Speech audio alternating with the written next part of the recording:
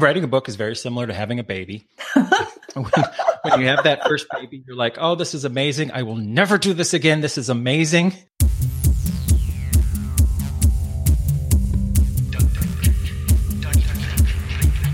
It's time for Arrested DevOps, the podcast where we help you achieve understanding, develop good practices, and operate your team and organization for maximum DevOps awesomeness. I'm Bridget Krumhout, and show notes for today's episode can be found at arresteddevops.com/gophers. Before I intro our guests, a word from our sponsors. ChefConf will be held May 23rd through 26th in Chicago. Chef has been a longtime supporter of the DevOps movement and of this podcast. ChefConf will have talks on infrastructure automation with Chef, compliance automation with Inspec, application automation with Habitat, and a ton of other relevant content. Register with discount code ADIO2018 to save 10%. Visit chefconf.com for all the details. And remember, code ADIO2018 gets you 10% off the ticket price at chefconf.com. GoCD is the on-premise open-source continuous delivery server created by ThoughtWorks. With GoCD's comprehensive pipeline modeling, you can model complex workflows for multiple teams with ease. And GoCD's value stream map lets you track a change from commit to deploy at a glance. GoCD's real power is in the visibility it provides over your end-to-end workflow, so you get complete control of and visibility into your deployments across multiple teams. Say goodbye to deployment panic and hello to consistent, predictable deliveries. To learn more about GoCD, visit gocd.org/arrested to download. It's completely free to use. Commercial support and enterprise add-ons, including disaster recovery, are available. Super excited to have a couple of my teammates on the show. First, Brian Kettleson. Let's start with you. What's your elevator pitch? I don't know if I have an elevator pitch. I think the package sells itself. No, I'm just my whole career has been all over the place in IT, starting with a internet service provider in Wyoming back in 1993. I was the front desk clerk there. And that really got me kicked out into the whole internet and programming. I was doing billing for that ISP on 3x5 index cards, writing each payment on the back of the index card. And I said, there's got to be a better way. So I downloaded a copy of Microsoft Access, or I bet I didn't download it, come to think of it. I probably installed it from a floppy disk. But Microsoft Access 1 or 2.0 and automated the whole billing process. And it just went crazy from there. So I've been at DBA, I've done data warehousing, I've been a CIO programming forever, and it's my passion. I love it so much. Yay, awesome. And probably full disclosure, these are my coworkers. I work with them, but give us and what do you do? What do you do now? So I'm a cloud developer advocate at Microsoft, and just recently in the last week or two, we formed a new team that does the focus is almost entirely on open source. So we'll be creating new open source projects and contributing to others' open source projects. I'm really, really excited about that. There's nothing like combining the passion of open source with getting paid. Love it. Okay, awesome. So we have two guests today. So we have Brian, and then we also have Eric St. Martin. So Eric, you want to give us the quick summary of what brought you to this very moment? So I was born on a gloomy morning, and no. I want to spend a lot of time, thinking about the 90s, but let's. I got into computers in my teenage years, and eventually people started offering me money to do consulting work, and I was like, "You can get paid to do this." It's the best. Yeah. So similar to Brian, I've kind of done just about everything. I started out working for companies doing some web design and web development. I was, the IT and programmer person at some smaller companies, and that was kind of fun years too, because you learn a lot about a lot of things, right? They're like, oh, we have a predictive dialer. It's having problems. Do you know anything about telephony? And you're like, no, but I'll figure it out. My career kind of took from there. I started kind of front end. I worked for Disney for a number of years, on all their e-commerce platforms for Disney World. And then I sort of got into distributed systems and databases and kind of fell in love there. And I've slowly been working my way down the stack since then. Plus, you're also interested in security, so there's that. Yes, so that is actually what made me want to be a programmer. I started out writing no CD cracks for video games that my friends had, and I couldn't afford to buy. So I would hack the games so that I could play them when they took the CD back. But yeah, so that's always been a love and passion of mine. I've never done it full time, but I do a lot of CTFs and stuff in my spare time for fun. Nice. And what you're doing for your day job right this moment? So I'm also a cloud developer advocate. Recently just joined Brian's new team for open source. Prior to that, it was kind of specializing in distributed systems. Nice. Okay, so I wanted the two of you to come on ADO and talk about all things Gopher, because I feel like every time you're in any kind of ops-ish context right now, people start talking about writing Go. And for our listeners who might not write a lot of Go and they think, is it called Go or is it called Golang? Or do they just say it Golang when they're trying to Google because it's impossible to Google for something called Go? A little ironic coming out of Google. I mean, it's similar to Ruby, right? Ruby's website is RubyLang, right? Right.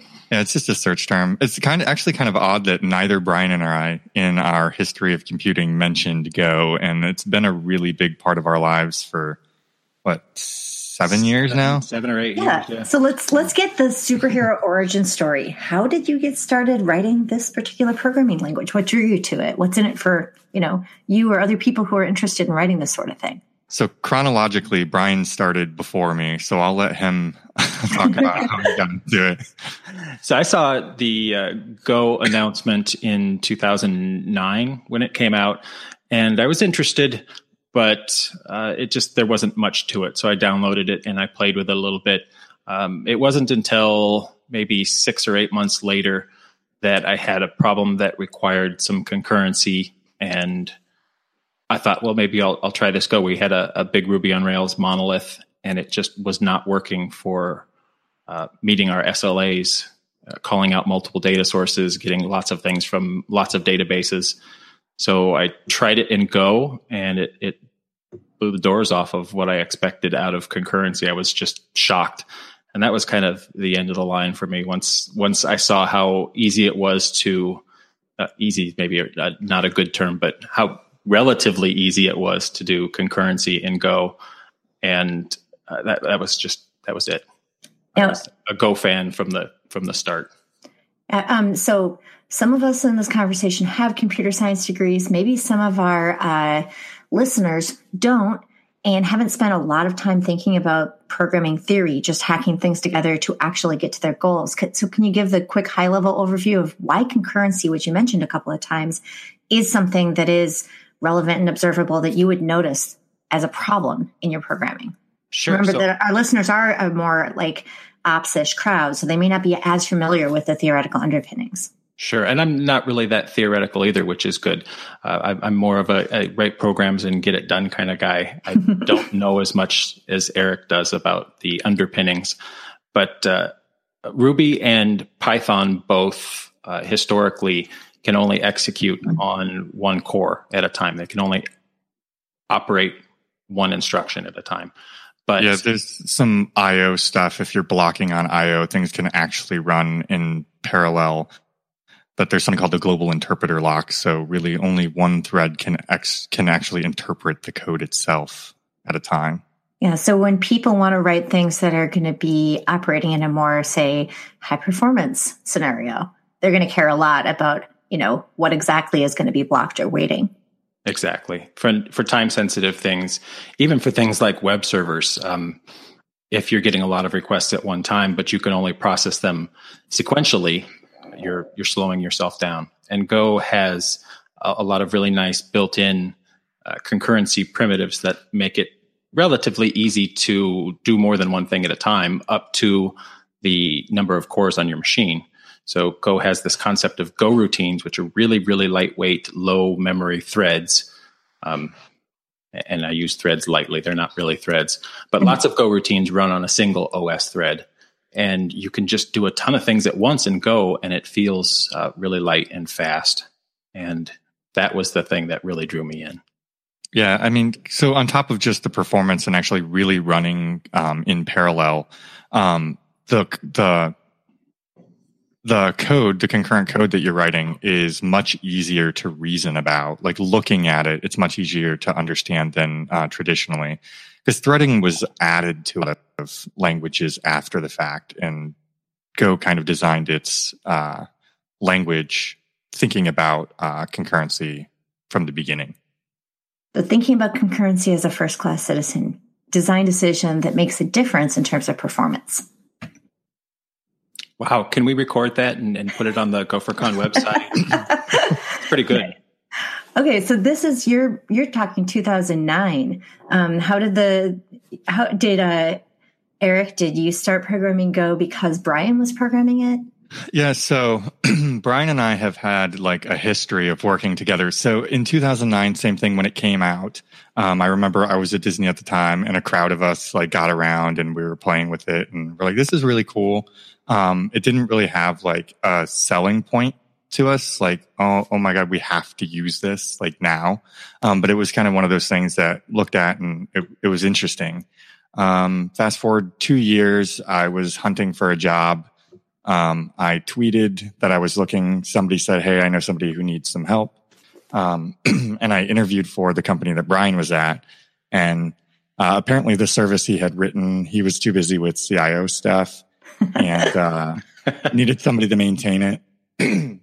Nobody wanted to maintain it. So he's like, well, how do you feel about learning Go? And at that point, I had been using Ruby and Java and things like that for a number of years. I'm like, yeah, I'm down. Like I love learning new things. And that's the whole thing. Like we've told people, it's really hard to have an elevator pitch, but as soon as you start writing stuff in Go is when you start falling for it. And that's sort of what happened there as I started working on the project that he kind of left. And those days were much more difficult. We had make files and the language was changing like once a week. And yeah, the early days of Go, before it reached 1.0, they measured their release milestones with an R number. So R56, R57. And the releases were, I don't remember if they were weekly or close to weekly, but it was a pretty fast cadence of releases. And R56 was the first version that we put in production. And it wasn't until significantly later that Go hit 1.0. So we had some migrations along the way. But Go, the team made that so amazing. They shipped a tool called Go Fix that would rewrite your old code to meet the new changes that they made in the language. So if they changed the syntax of a particular function call in the standard library, you could just type Go Fix and it would go fix the older syntax into the newer syntax. And almost all of the time it just worked perfectly. It was pretty awesome. I was just going to say, there's only one case I remember where we had to manually fix stuff, and that was when they introduced Rune. Yeah. But that's, if you're going to ship breaking changes, ship it with a tool like GoFix, because that's awesome. I think that's where everything better for us. That's part of where the love is, right? Like you see in the creation of these things how much they care about the developer, that they took the time to actually build something to fix the code for you so you don't have to. Right. Nice. So now you, the two of you and another author co-authored a book called Go in Action that was published in November 2015. Did you have to run some sort of Go fix to make sure that the book was up to date if Go was changing that quickly? So the nice thing about Go is that when 1.0 was released, they froze the API. So they'll only add new features. They won't remove or change any old features. So anything that compiles on Go 1.0 will compile on Go 1.10.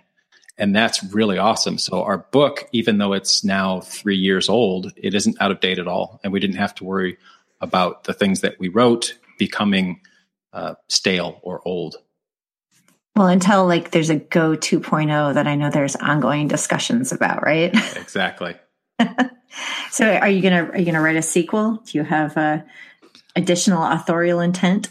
I have time booked this afternoon actually to finish a proposal for O'Reilly, and I can't talk about the project yet because it hasn't been accepted, but it is with a co-author, and I won't even speculate on the title. But yes, there's another Go book in my future, probably if I can get around to writing the proposal for it. Well, we can't speculate on the title, but can we at least speculate on the animal? I know our authors don't get to pick their O'Reilly animals, but if you could pick it, what O'Reilly animal would you want? Oh, wow. Has anybody taken a gopher yet? I don't know. Ooh. I would love an otter. I think otters are adorable. I follow all of the otter picture things on Twitter because they're just so cute. Oh my God, I love it. It's funny how writing works. It was way more work than any of us thought it would be. Mm-hmm. And after you're done, you're like, I'm never going to do this again. And then a few years pass and you start thinking, it'd be kind of nice to write another book. And it's almost like you forgot how painful it was. Yeah. Writing a book is very similar to having a baby. When you have that first baby, you're like, oh, this is amazing. I will never do this again. This is amazing. And then like not even 10, 11, 12 months later, you're like, oh, we need another baby. It took me about 15 years to forget how annoying kittens were. And I got to say, when we got one a couple of years ago, I was like, I don't remember the cat never wanting to sleep and wanting to attack me at 4:30 in the morning. Is this normal? And the vet's like, oh, don't worry. They'll calm down. I'm like, when? Oh, somewhere between ages 4 and 6. I'm like, oh, that is a long time from now. Yeah. I think that's really far in the future. I'll tell you what, you watch the cat and you bring it back in 4 years. I know, right? Oh, but fortunately, he was attacking the blinds right before we started, and he's now sleeping in a tiny cat pool right there. So sleeping in a patch of weak, tepid summer or winter sunlight. So, okay. So, I wanted to talk a little bit about your podcast because the two of you are, in fact, podcasters. You podcast with GoTime FM. And I'm curious about a few things, like what motivated starting a podcast? And then how do you go about, like, selecting your guests, structuring your episodes? And then, of course, you have your wonderful co-host, Carlicia. So, like, I don't think she lives in Florida or worked with either of you. So, like, how did that start? I'd love to hear just about your podcast origin story. Yeah, she lives in California. It's actually interesting trying to think about how that started. We got involved with Changelog, who produces the podcast, for GopherCon. They invited us on the show to talk about it, and that was before our second year, I think. And then we also we had like a really good relationship with them, and they started coming to record B-roll footage and take pictures and produce kind of like our promo videos from the prior year. Those are on YouTube. And at this time, Changelog was kind of rolling out of like being a part-time thing, and they were turning it into Changelog Media, and they wanted to produce other podcasts. And I forget how the topic came up. I want to say Bill and Carlicia were initially talking to them, and we didn't know. And we came to Changelog suggesting we should have a Go podcast, and he's like, "Well, we're actually already in talks about that." And then we sort of, I forget how the decision was made, but we sort of decided between us that it would be cool to have like Brian and I and Carlicia kind of merged our two groups wanting to have a podcast into one. And it worked out really well. It's a good cast. The three of us cover lots of different angles, and it's fun. I like the shows quite a bit. I love the fact that you record on a pretty frequent cadence, and you almost always have all of your co-hosts. And as you will note, that scheduling is always tricky when we have multiple co-hosts who are in different time zones or traveling or whatever.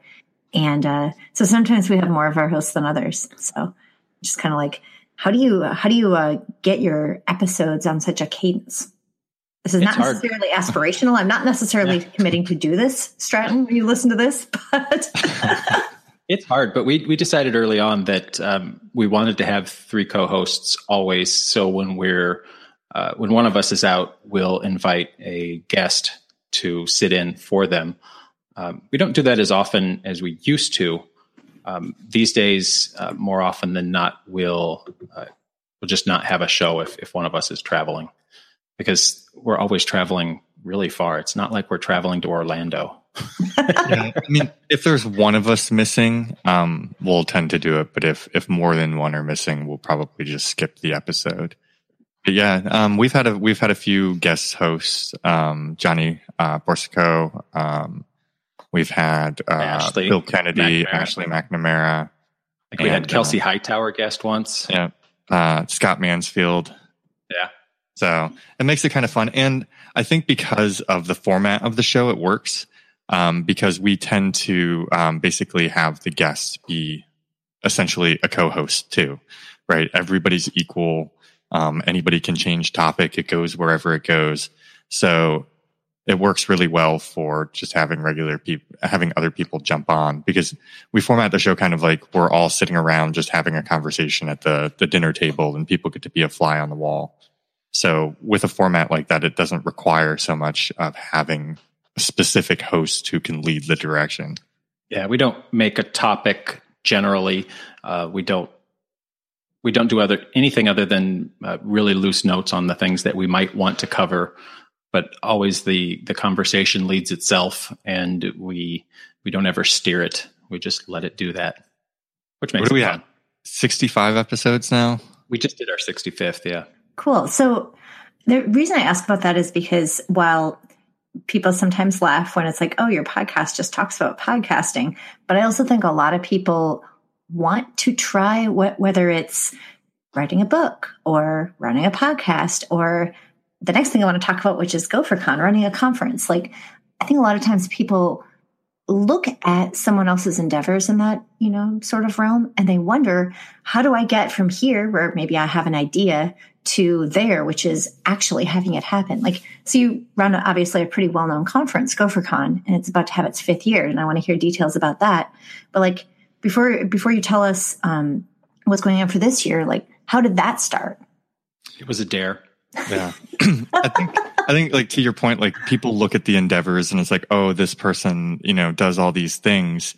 A lot of it is a door opens and you either choose to walk through it and follow it through and see what happens, or you stay reserved. And a lot of the things that we've done were kind of things that seemed like opportunities, and we kind of ran with it. Even the book. The book started out because I wanted to tech review. So I tech review some books, and there was a Go book coming out by Manning, and I wanted to tech review it. And I think they said it was stalled or something, and they asked like, would I or anybody I know like to write the book? And Brian and I had discussions and stuff, and we're like, screw it, let's do it. How hard could it be, right? How hard can it be? Famous last words. Yeah. Same with the conference. How hard can it be? So yeah, and the same thing, that was triggered through almost like a dare on Twitter and some conversations. Same thing. Well, how hard could it be? Yeah. And narrator, it was in fact hard. Yeah, the old maxim though, the journey of 1,000 miles begins with one step. That's true for books and conferences and podcasts and all of that. When somebody said, "I dare you to run a Go conference," I registered a domain name. That was a step. And then the next thing you do is you start thinking, well, where are we going to do this? That's a step. And you just go from there. Each one of those steps isn't nearly as complicated or hard as the project as a whole, but they're all just single steps. When you want to write a book, the first thing you do is start thinking about what's the premise of the book? What am I trying to teach? And then you maybe write an outline, and then maybe an elevator pitch for the book. And then you ask your friends if they have any contacts at publishers, and it's one step at a time. Yeah, absolutely. Okay, so this one step at a time has brought you to a conference. Wow us with how small it started and how big it got. But give us your GopherCon pitch. Yeah, Eric's good with the numbers. I'll let you do the first year numbers. Those are fun. The first year, Brian kind of stated like it was almost a dare. It was kind of conversation back and forth. Like there should be a Gopher conference, and Brian was like, I know, Eric and I have been saying that for like 2 years, and somebody's like, well, you should do it. And we did. But I think we were hoping, because at that time, this was mid 2013, the Go community wasn't nearly as large as it is now. And, I think we were kind of hoping for even 200 or 300 people in one place. For us, that would have been amazing. And, we ended up selling out the venue and having to rearrange the way it was, set up to accommodate 750 people our first year, which, yeah, we're like, wow. Yeah. And even we call it Community Day now, but the first year we had this idea that everybody leaves the following day at random times. So let's just reserve this space and we'll call it Hack Day. And then that's your time to just hang out with community members in person. And I remember Brian and I are like outside, through the glass, you could see the escalator. And we thought, I don't even know. I thought like 20 or 30% of people would stay. You're expecting 100 people on that thing. Just the people who were waiting to go to the airport. Yeah.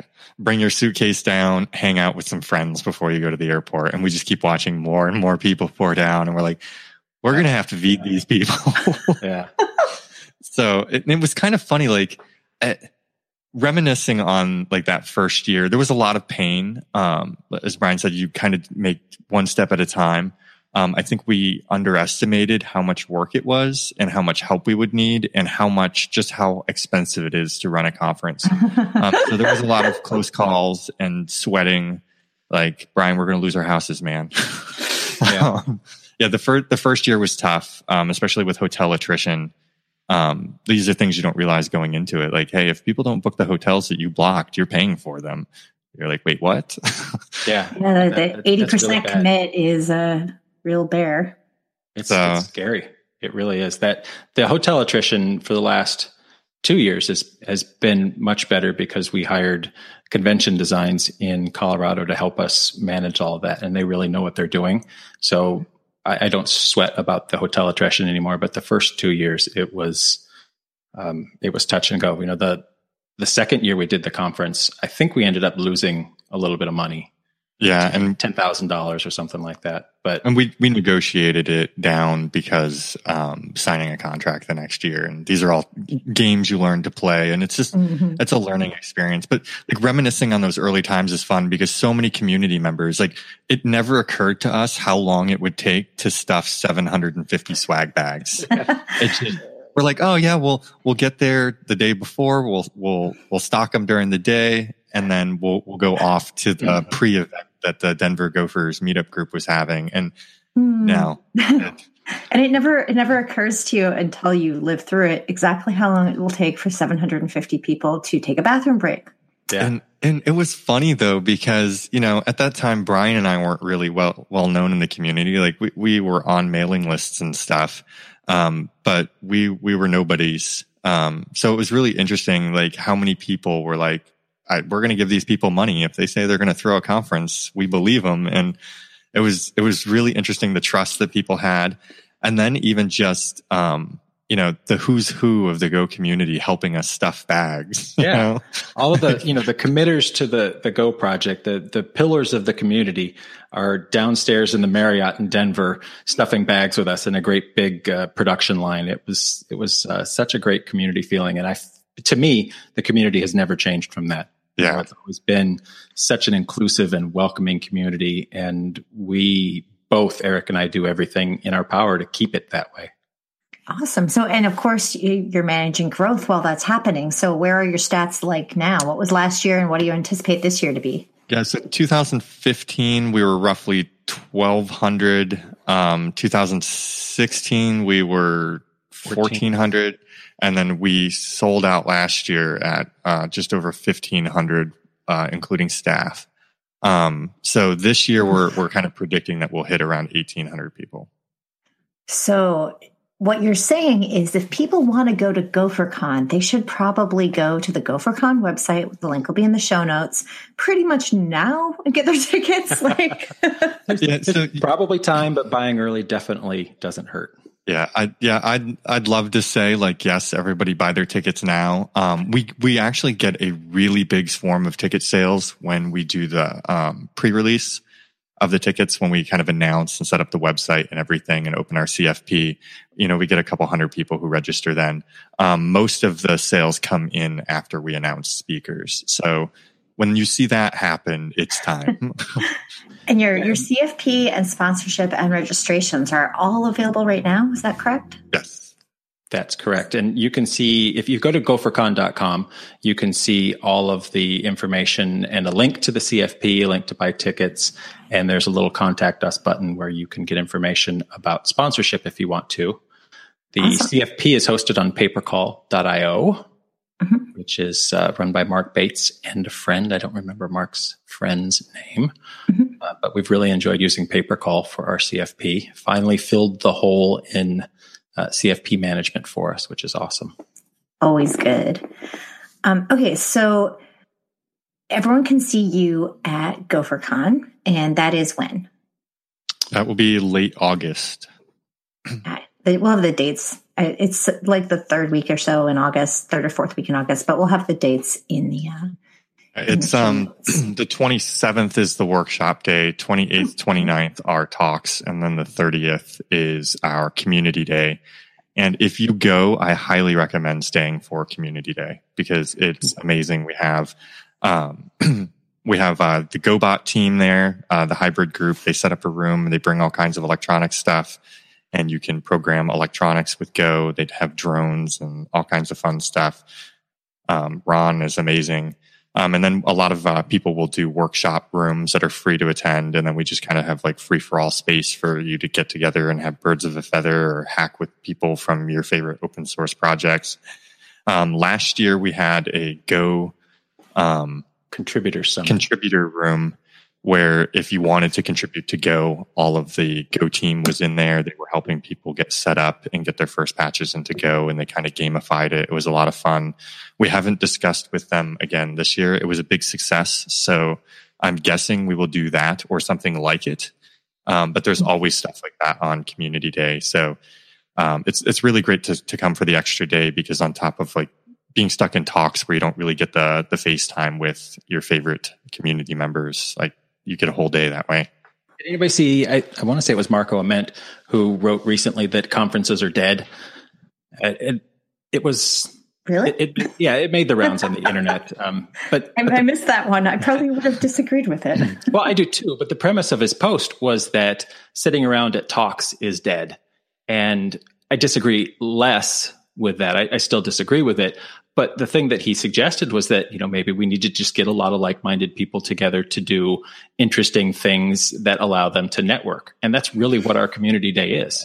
So I did agree wholeheartedly with the idea that having a loosely structured time for people to get together and network and communicate, make friends, work on projects together, that's just as important as watching somebody stand up on stage and drone on about the next feature of XYZ product or whatever. So there's definitely both of those at GopherCon, and that's something we're really proud of. Oh, that's great. And I mean, just like I'm involved with DevOps Days, and almost every DevOps Days, unless they have severe venue constraints, runs open space as well as, talks so that people can interactively discuss the ideas that the talk sparked. Right. I think that's pretty important. Wait, so I have a possibly controversial question, which is, you both work for Microsoft. I mean, I do too, but you both work for Microsoft. Didn't Go come out of Google? And does Microsoft people running GopherCon and maybe Google people and the contributors, does this mean that this is just a giant corporate effort? Because you did say community a few times in there. So can you talk a little bit about how you draw that distinction, or how you walk that line between you and other contributors work at, and other people involved with the conference work at giant corporations? So how is this about community? Yeah, so even from the very beginning, and this is actually where the name GopherCon came from. From the very beginning, Brian and I were set on this as a community-first conference. We don't care whether it affects the sponsorship or not. We won't sell a speaking slot, and we've lived by that this entire time. And we have lost sponsors because we wouldn't give them a speaking slot and things like that. So we've always been that way, and even through our interviews with Microsoft.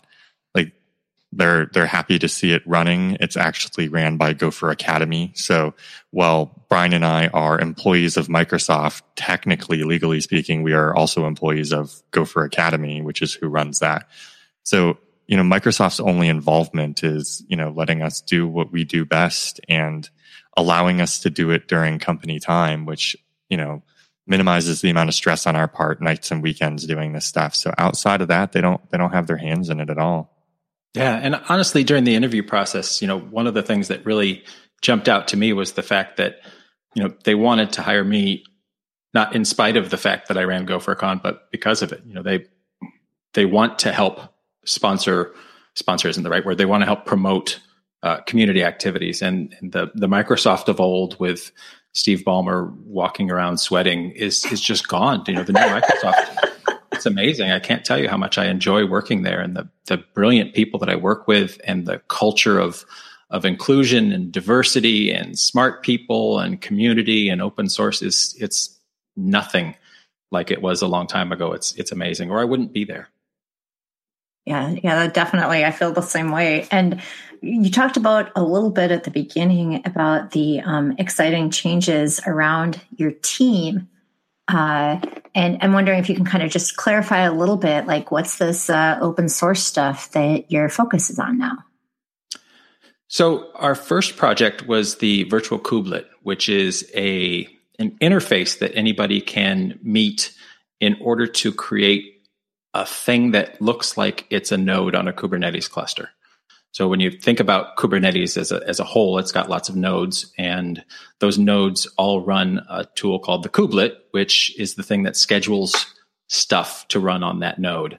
So we created an abstraction of that lets you pretend anything as a kubelet. It could be a Docker container that is your kubelet, or it could be a virtual machine. It could be a bash prompt.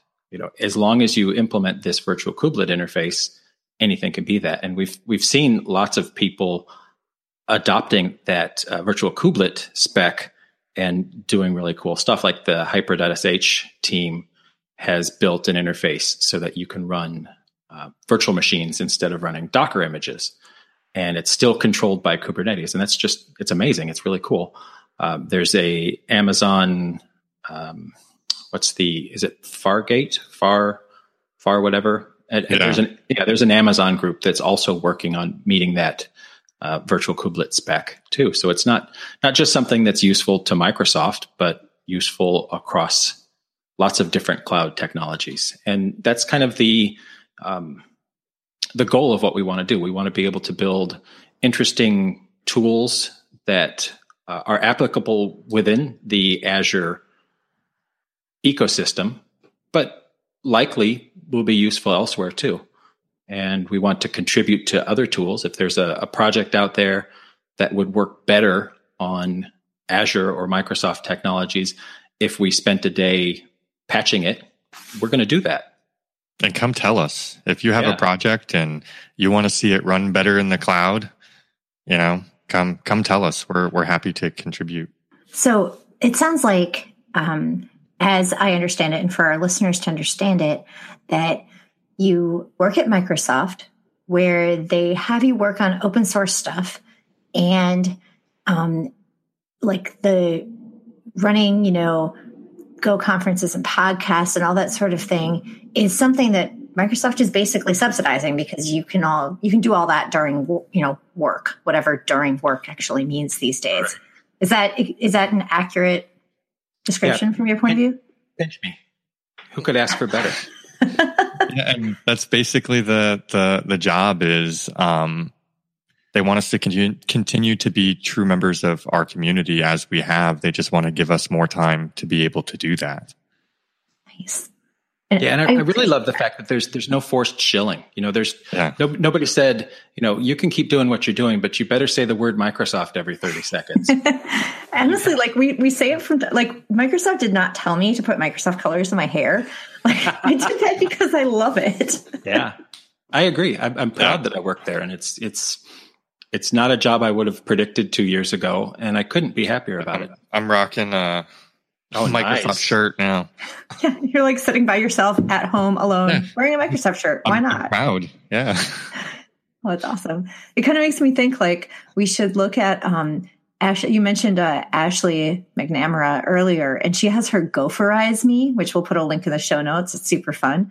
But I feel like we have to look and see if it has, Microsoft module or Microsoft colors or something. If it doesn't, we should definitely get that added. Yeah, we need a Microsoft shirt on our Gophers. Good point. So the funny story about Gopherize Me is it started with, I think Brian was the first person she made a Gopher for. And I was talking to her, and she said she was going to make a gopher for me. And then I think there was like a third person, and then Twitter started seeing it, and they're like, I want one. And then it turned into like, maybe there should just be a tool to make your own gopher. And then her and Matt Ryer got together and built it. It was a short period of time. Yeah, built it in a day, not just built it, but built it in a day. And it's written in Go, I would assume. Yeah, I think it runs on Google App Engine, and it's written in Go, and it's pretty impressive how quickly they whipped that up. Oh my gosh, that's amazing. Okay, so we're almost out of time, which always happens. These episodes feel like they're longer than a typical podcast, yet they never are long enough. So quick overview of community event stuff, like where we're going to be coming up here. I have a whole month at home, which is amazing. I get to spend a lot of time with Attack Kitten. And then I'm going to be probably mid-February in SF doing a Kubernetes workshop. So I'll put a link in the show notes eventually if, details for that come to fruition. How about you, Brian? So I have, I think, all of February at home. Don't quote me on that, but I think I do. I better check. Early DC or early March, I'm in DC, and then I've got GopherCon Russia in mid-March, and then Amsterdam at the end of March. Nice. Yeah, if we're going out into March, I definitely have some stuff probably in Europe and then California again. But again, this is that weird time of the year where nothing has published what I'm doing. So I'm like, I'm going to probably be in Norway. I really need them to actually publish something before I can tell you. How about you, Eric? So actually, I leave in about a little over a week. I will be attending FOSDEM. I won't be speaking there. You can probably find me in the Go room. I don't know if they have I'm pretty sure they probably have a containers and Kubernetes room. If they do, you can find me in one of those. Following that, there is a conference in a neighboring city called Ghent, called Config Management Camp. I will be speaking there. This is all early February. And then in March, I'll be at a couple of Microsoft Tech Summits, one in DC and one in Amsterdam. And then in late April, I think it's the 25th, I'll be speaking at Go2 Chicago. And I will be talking about kind of like the future of distributed systems with Kubernetes and how and why you should customize it and build abstractions over the top of it. That's right. You and Lena Hall are both speaking on my track at Go2 Chicago. I really need to finish that track. I have a number of... I really need to finish that talk. Oh my gosh. So we have open CFPs, lots of DevOps days. We'll have a link in the show notes. GopherCon CFP is open right now. Closes March 15th. Mm-hmm. So if you want to be, in Colorado with all of your Go buddies, August 27th through 30th, better submit to that CFP. There's actually a bunch of Go things. I think Gotham Go, GopherCon Russia, GopherCon EU, which is going to be in Iceland. I think they're all, and Singapore might be opening theirs, and maybe India. There's a bunch of Go CFPs. Yeah, it's probably worth mentioning really quickly before we close that the GopherCon name is something that we've agreed to lend out across the globe. So as long as you're not running a GopherCon in the US, we let other people use the name GopherCon for their regional events. As long as it's a community-related thing, like no selling speaking slots and stuff. Yeah, we require them to have a code of conduct that's roughly compatible with ours and a few other things like no selling speaking slots. But in general, if it's outside the U.S., somebody else is running it, we're just letting them borrow the name.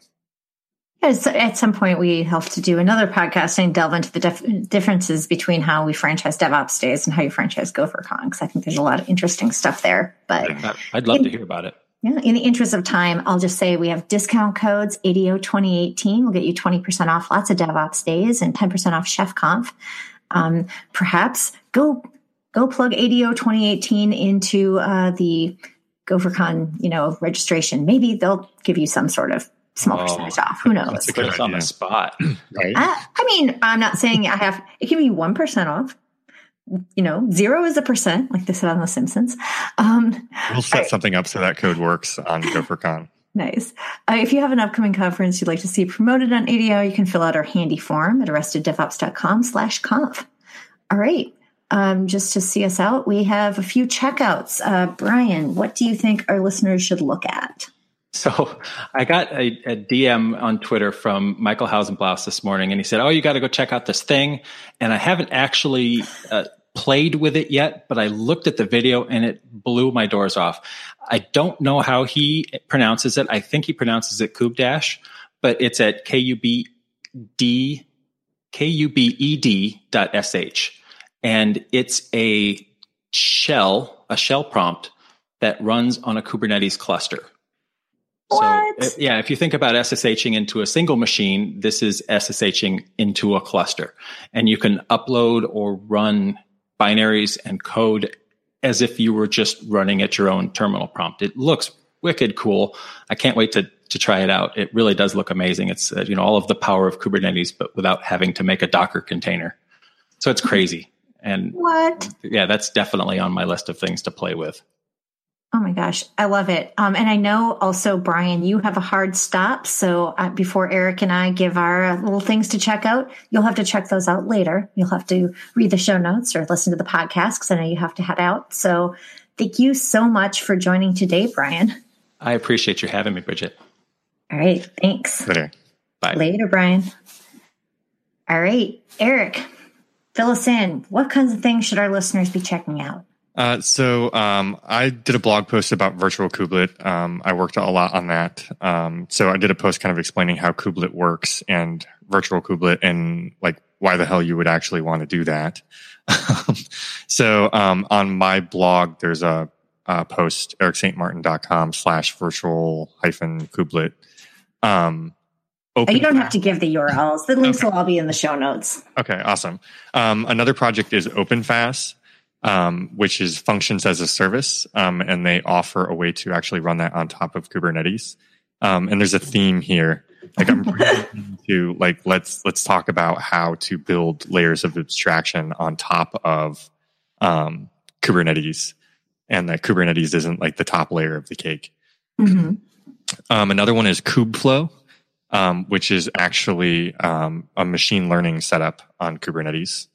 Which is really interesting. I have not had a chance to play with that, but I've seen a bunch of people talking about it, and I kind of love it. And then completely unrelated, we talked about how another interest of mine is security, and you can probably see behind me, I have a bunch of hardware stuff, oscilloscopes and whatnot. So another thing I love is reversing hardware. So next on my reading list, I'm going to try and get it here to read on the plane on my way to Belgium, is a book called PCB-RE Techniques, which is how to reverse engineer circuit boards, which is really interesting. Yeah, it's really interesting to learn that there's only a couple of serial protocols. And if you can identify chips and you get like a logic analyzer and stuff, you can actually see the data transmitting between, the RAM chip that things are being stored on and the actual microcontroller. It's just so funny to think, I guess because we pick whatever layer of abstraction we're going to pay attention to. And we don't really spend a lot of time thinking about the other layers until we do. It's like, oh, right. Yeah, and there's a couple of things. There's one called JTAG, which is the Joint Test Action Group. And it's a couple pinouts. So they used to test circuit boards by having these other circuit boards with pins and stuff. And they would drop the board on top and they would apply voltage and things on certain pins and then test other pins to make sure that the board, the soldering and everything worked correctly. But that was really expensive and you had to design these things for each one. So all the kind of chip manufacturers got together and designed this spec that allows one set of pins to be able to do that testing of boards. But you can also use that to your advantage too. If you want to reverse engineer the board or you want to try and extract the firmware from the chip and things like that. So it's super, super interesting to be able to do stuff like that. And that book is not going to put you to sleep on the plane. That's for sure. Yeah. And there's actually there's people who are even crazier at this stuff than just getting in and messing with the serial protocols. There's a technique called glitching. So you can actually flip a flag or a bit on the chip that says, hey, like this is locked down. You can't extract the firmware anymore. So that people can't do that and find embedded stuff like keys and things in the firmware. But glitching basically intentionally mucks with the power of the board and it's able to do it in a way where it flips the bit on the chip and convinces it that it's not locked, so they can still extract the firmware. Wow. Yeah, that sounds fascinating. What's it called? Chip Whisperer is one board that does that. But yeah, it's a really, really interesting field, and I like playing there. Wow. It sounds like you will not be bored on the plane. Yeah, I kind of want to bring all my software-defined radio stuff on the plane, but I'd probably get in trouble for that. Oh, just remember, you probably want to try to sleep on the way to Europe. You never sleep on the way back from Europe, but remember, you want to try to sleep on the way there, at least a little, or you're going to be sad. Why I'm attending FOSDEM. I'm getting there a couple days early before I talk and try to adjust to the time zone change. But there you go. Awesome. Okay, so I have a couple of checkouts. I feel like there's been a lot of really great posts lately on the Honeycomb engineering blog. So we've had Charity Majors on the pod before, but if you haven't been keeping up with what Honeycomb has been doing lately, honeycomb.io/blog, we'll have a link in the show notes. I mean, obviously, but they've been doing a lot of interesting stuff. I'm putting a link to the Bombsheller leggings again, because every single time I wear these like circuit board leggings or Settlers of Catan leggings out in public, people are asking me for them. So we'll put the link in the show notes to that again. I wish it was stylish for a guy to wear, because some of those are cool. Oh, actually, they are heavy duty enough, and they go in sizes up to 5XL, and they're exactly the sort of material that guys use for weightlifting leggings. So that's true. If you're the kind of guy who wears weightlifting leggings at the gym, like you could totally wear these leggings. So like compression leggings or something. Yeah, basically. Yeah. I wouldn't wear them in public. Well, I mean, at the gym is in public, sort of, but you know what I mean? Like if you're the sort of person, and if you are the sort of person who goes to the gym and like wears exercise clothes, then people of all genders can definitely get away with wearing these. So, so that's the Bombsheller leggings. And then I also, it seems like a wacky thing to point out, except that I almost should have a subscription to this water bottle, because I've bought it like 5 times, because I've left it on planes or had it confiscated at TSA because I didn't want to go to the end of the line, because I couldn't, just pour the water out or drink it. I would have to go back to the beginning of the line. So I'm like, nope, bottle's yours now. You can throw it away. But this leak-proof Nalgene water bottle is amazing.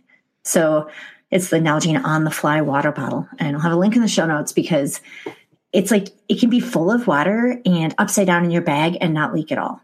So if you're doing a lot of travel, that's a very useful water bottle to have.